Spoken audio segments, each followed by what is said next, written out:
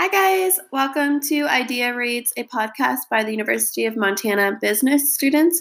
I'm Brianna, and I'm here to tell you about a book called 1 Million Followers by Brendan Kane.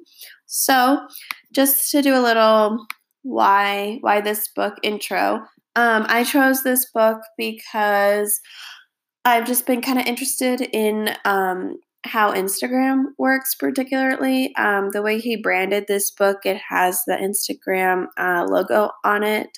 It says 1 million followers, so it's hinting at Instagram. I didn't really realize that he would be speaking about pretty much every online platform within this book, which was cool. So he covers Snapchat, YouTube, Facebook, obviously Instagram, and I think that's it. But pretty interesting. Brendan Kane, what I've learned within the book is he's wired pretty originally. So he is the kind of person where if he wants a post to have, let's say, 40,000 likes before he would post it, he would run tests. So if it was a video, he would pause the video at a certain time so that the image would look a certain way, like as the cover image for that video. And then he would post it on like a test site, is all I can really explain it as, and see how much traction it got. And then he would change the still screen and post the same video and see how much traction it would get. And he would do that like 18 different times and collect all the data. And then he would not just stop there. He would do it again with different names for the video. And then he would finally finalize all of that before posting it on whatever platform it was meant to be for. And he would get the results that he wanted, but to him, it wasn't just as simple as posting the content. It was like a whole test. So, just to set the stage for you guys on kind of his mindset and how he goes about doing all this on social media, he explains his success pretty cut and dry. It does feel like, yeah, it's obtainable to any of us. Would I go through all that trouble to get 40,000 likes on a piece of content? No, that's not my personality. Is it wrong?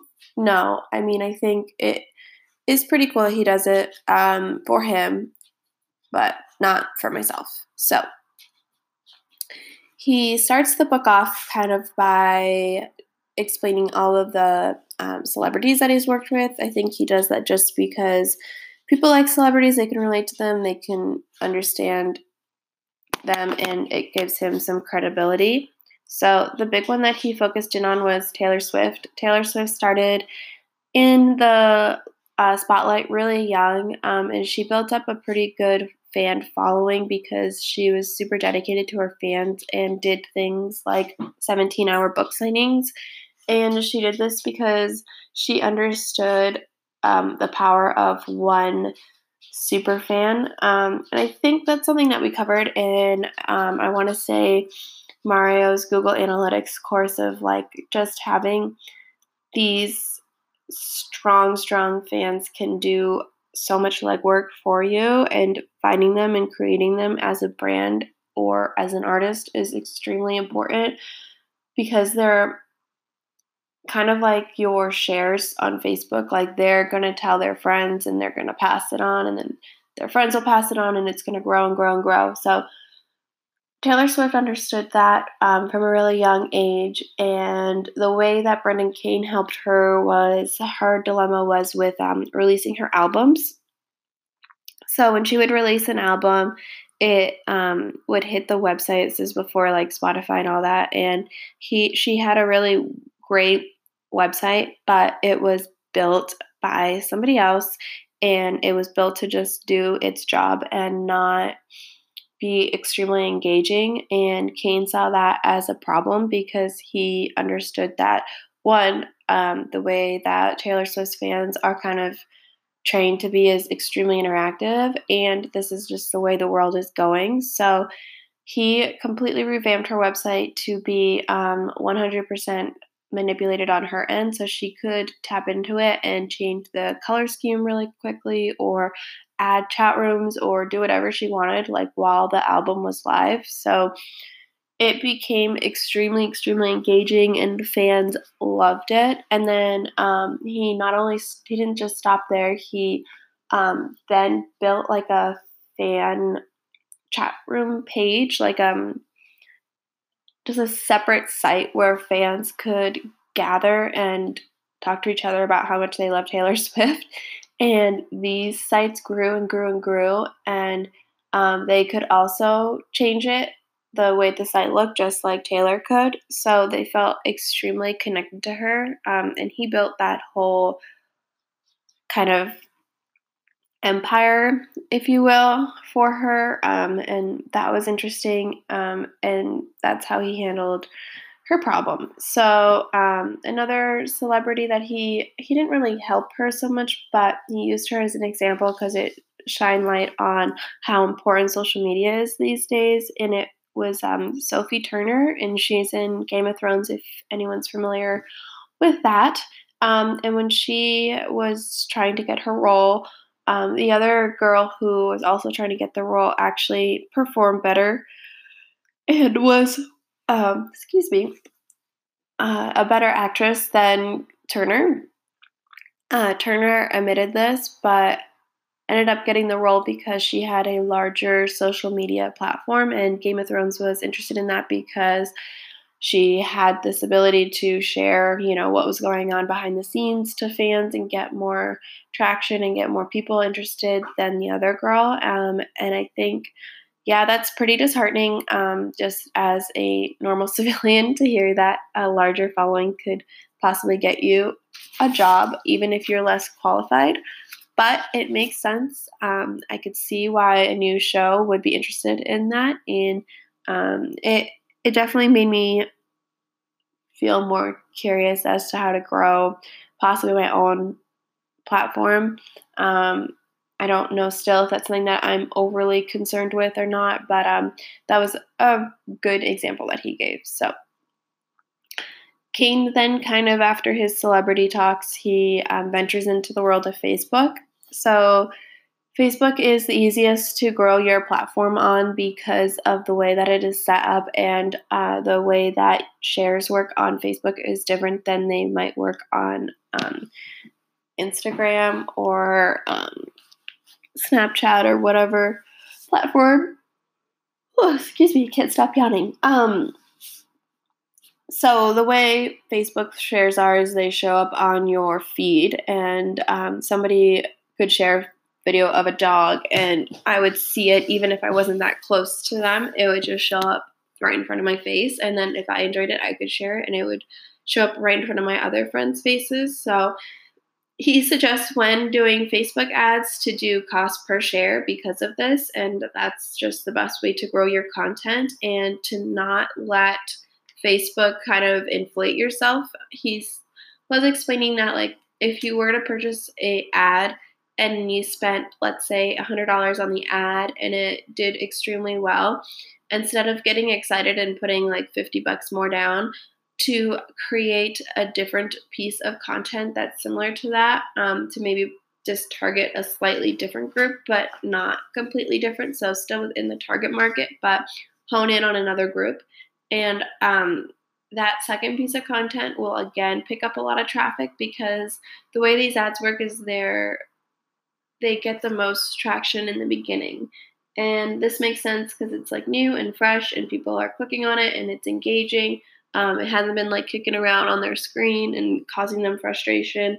So by just adding another piece will strengthen the first one opposed to inflating it, because by adding more money, then it just like it's trying to compete with itself. And I'm not sure if I'm doing a good job explaining this. Reading that made a ton of sense. It's something I personally would not have put together when thinking about advertisement, but I can definitely see why that could be an issue, and I'm glad he gave a solution to that problem. So, yeah. And then another Facebook example he gave that I found pretty eye-opening was, again, target market based. So he thought it would be cool to pull one over on rocket scientists because, again, that's just like how his personality is. He's really into testing and manipulating and figure things out. And someone says no, he just like wants to show them he can. So he created a Facebook group, and the point of the group was to drive rocket scientists to it, and it was for like a fake. Um, thing to Mars, like a fake expedition to Mars, and they didn't know it was fake. And he knew somebody who was a rocket scientist, so he like wrote down all their lingo, and so he could like implement these words within the page, so they felt like it was somebody writing it who was one of them, and they would trust them. And they fell for it. So he sent it out to a bunch of these guys, and they all accepted it, and they were speaking to each other within the group and getting really excited. And he ended up telling them that it was fake, and they were obviously embarrassed because, rocket scientists are supposed to be the smartest people, and he figured them out. So good job, Brendan Kane. You're really into doing stuff like that. So yeah. And then when it comes to videos and YouTube, he put a lot of emphasis on headlining it, or not headlining it because it's a video, but just how you would write the title is huge, and then the still screen.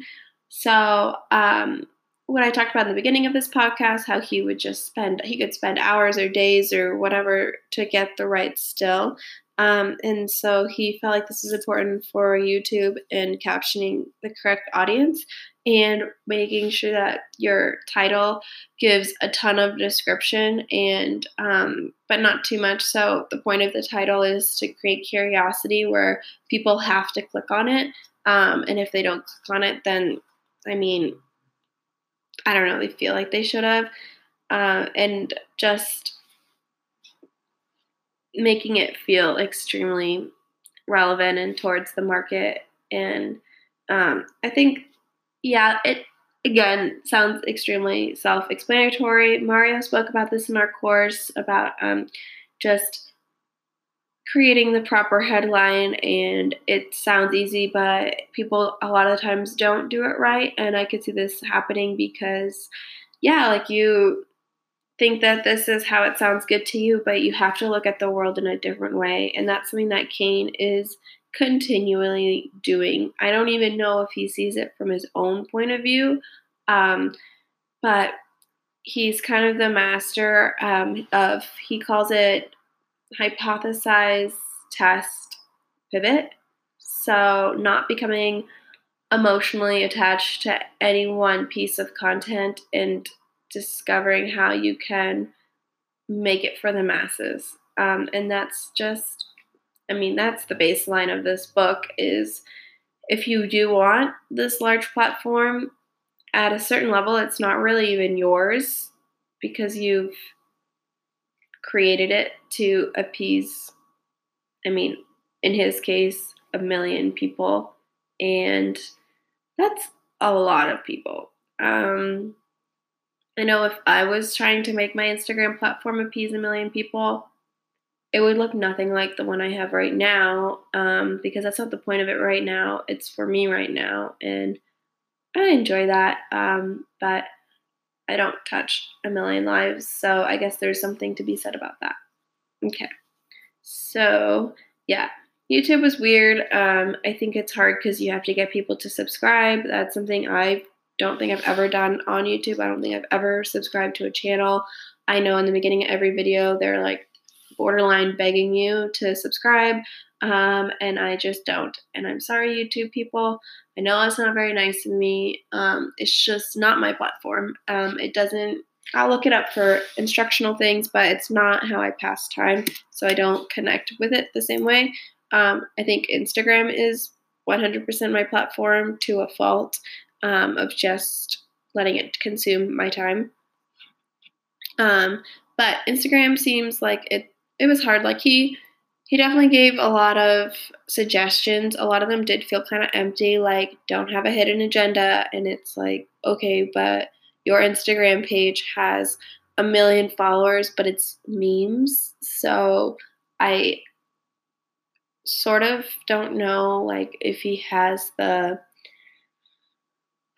I just don't know if I can give it to him. I just don't know if it didn't feel like he was extremely worthy of having 1 million followers. Sorry, Brendan Kane, outing you on my podcast. But it was like I mean, it's a cool page, but it's not authentic. It's just like these little videos that he's done and reposts of tweets and um, quotes. So I think he kind of has a hidden agenda within this page. And then he has his book that you can buy for free in his URL.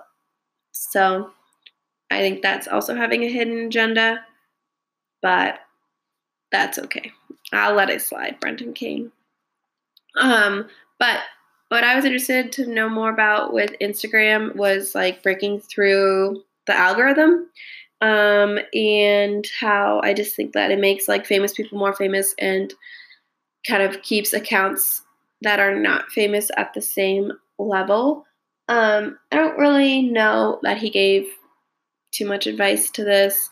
He did talk about how they are good for businesses, which I appreciated because I work at Montgomery Distillery and I've been running their Instagram page, and I just sometimes I feel like should a distillery even have an Instagram page? Was Instagram even built for people to consume this kind of media?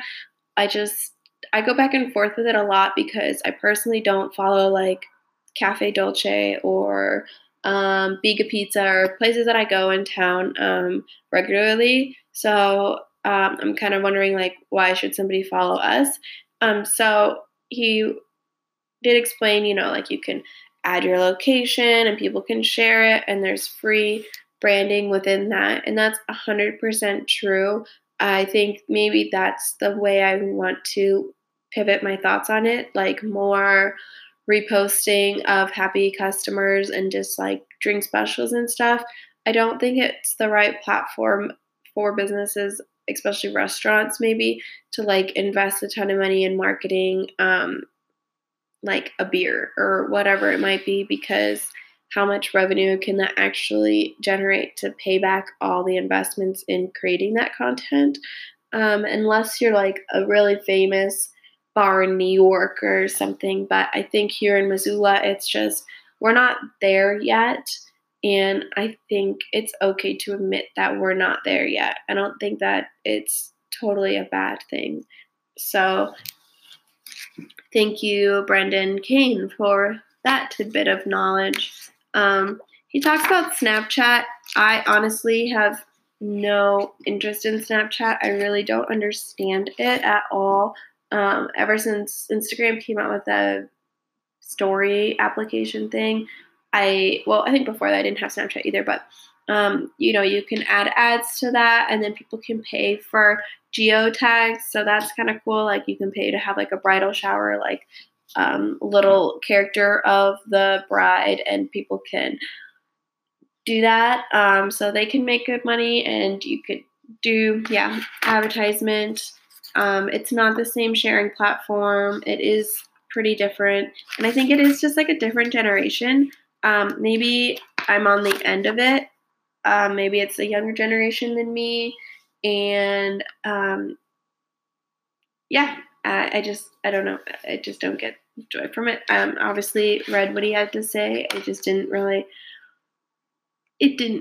resonate with me as much as the other ones. So I think his book was extremely informative. I do feel like, unfortunately, Facebook is the easiest one to make yours because the way the advertisements work, or you can pay for them per click, and then you can really dive in and read comments and follow and track and like be extremely invasive in people's lives, and then create another piece of content that 100% targets whoever was even like on the outskirts communicating with the first piece of content that might have not been for them. I think Instagram is kind of hard because the ads are pretty baseline, like they're just there and you can click on them and then maybe not buy something. I am the queen of clicking ads on Instagram and not doing anything with them, so I probably cost businesses a good amount of money just doing that. And yeah, I think he mentioned the Dollar Shave Club, how there's just like room for people to still reinvent the system. So I don't think you need to or should even like go into reading this book and being like, all right, I'm gonna just do everything he says. No, I think you should read his book if you are into this stuff and just take what resonates with you and then flip it and make it yours. So Dollar Shave Club didn't follow anyone else's guideline. I don't know if you're familiar with them, but they do like subscriptions so you can buy your razors.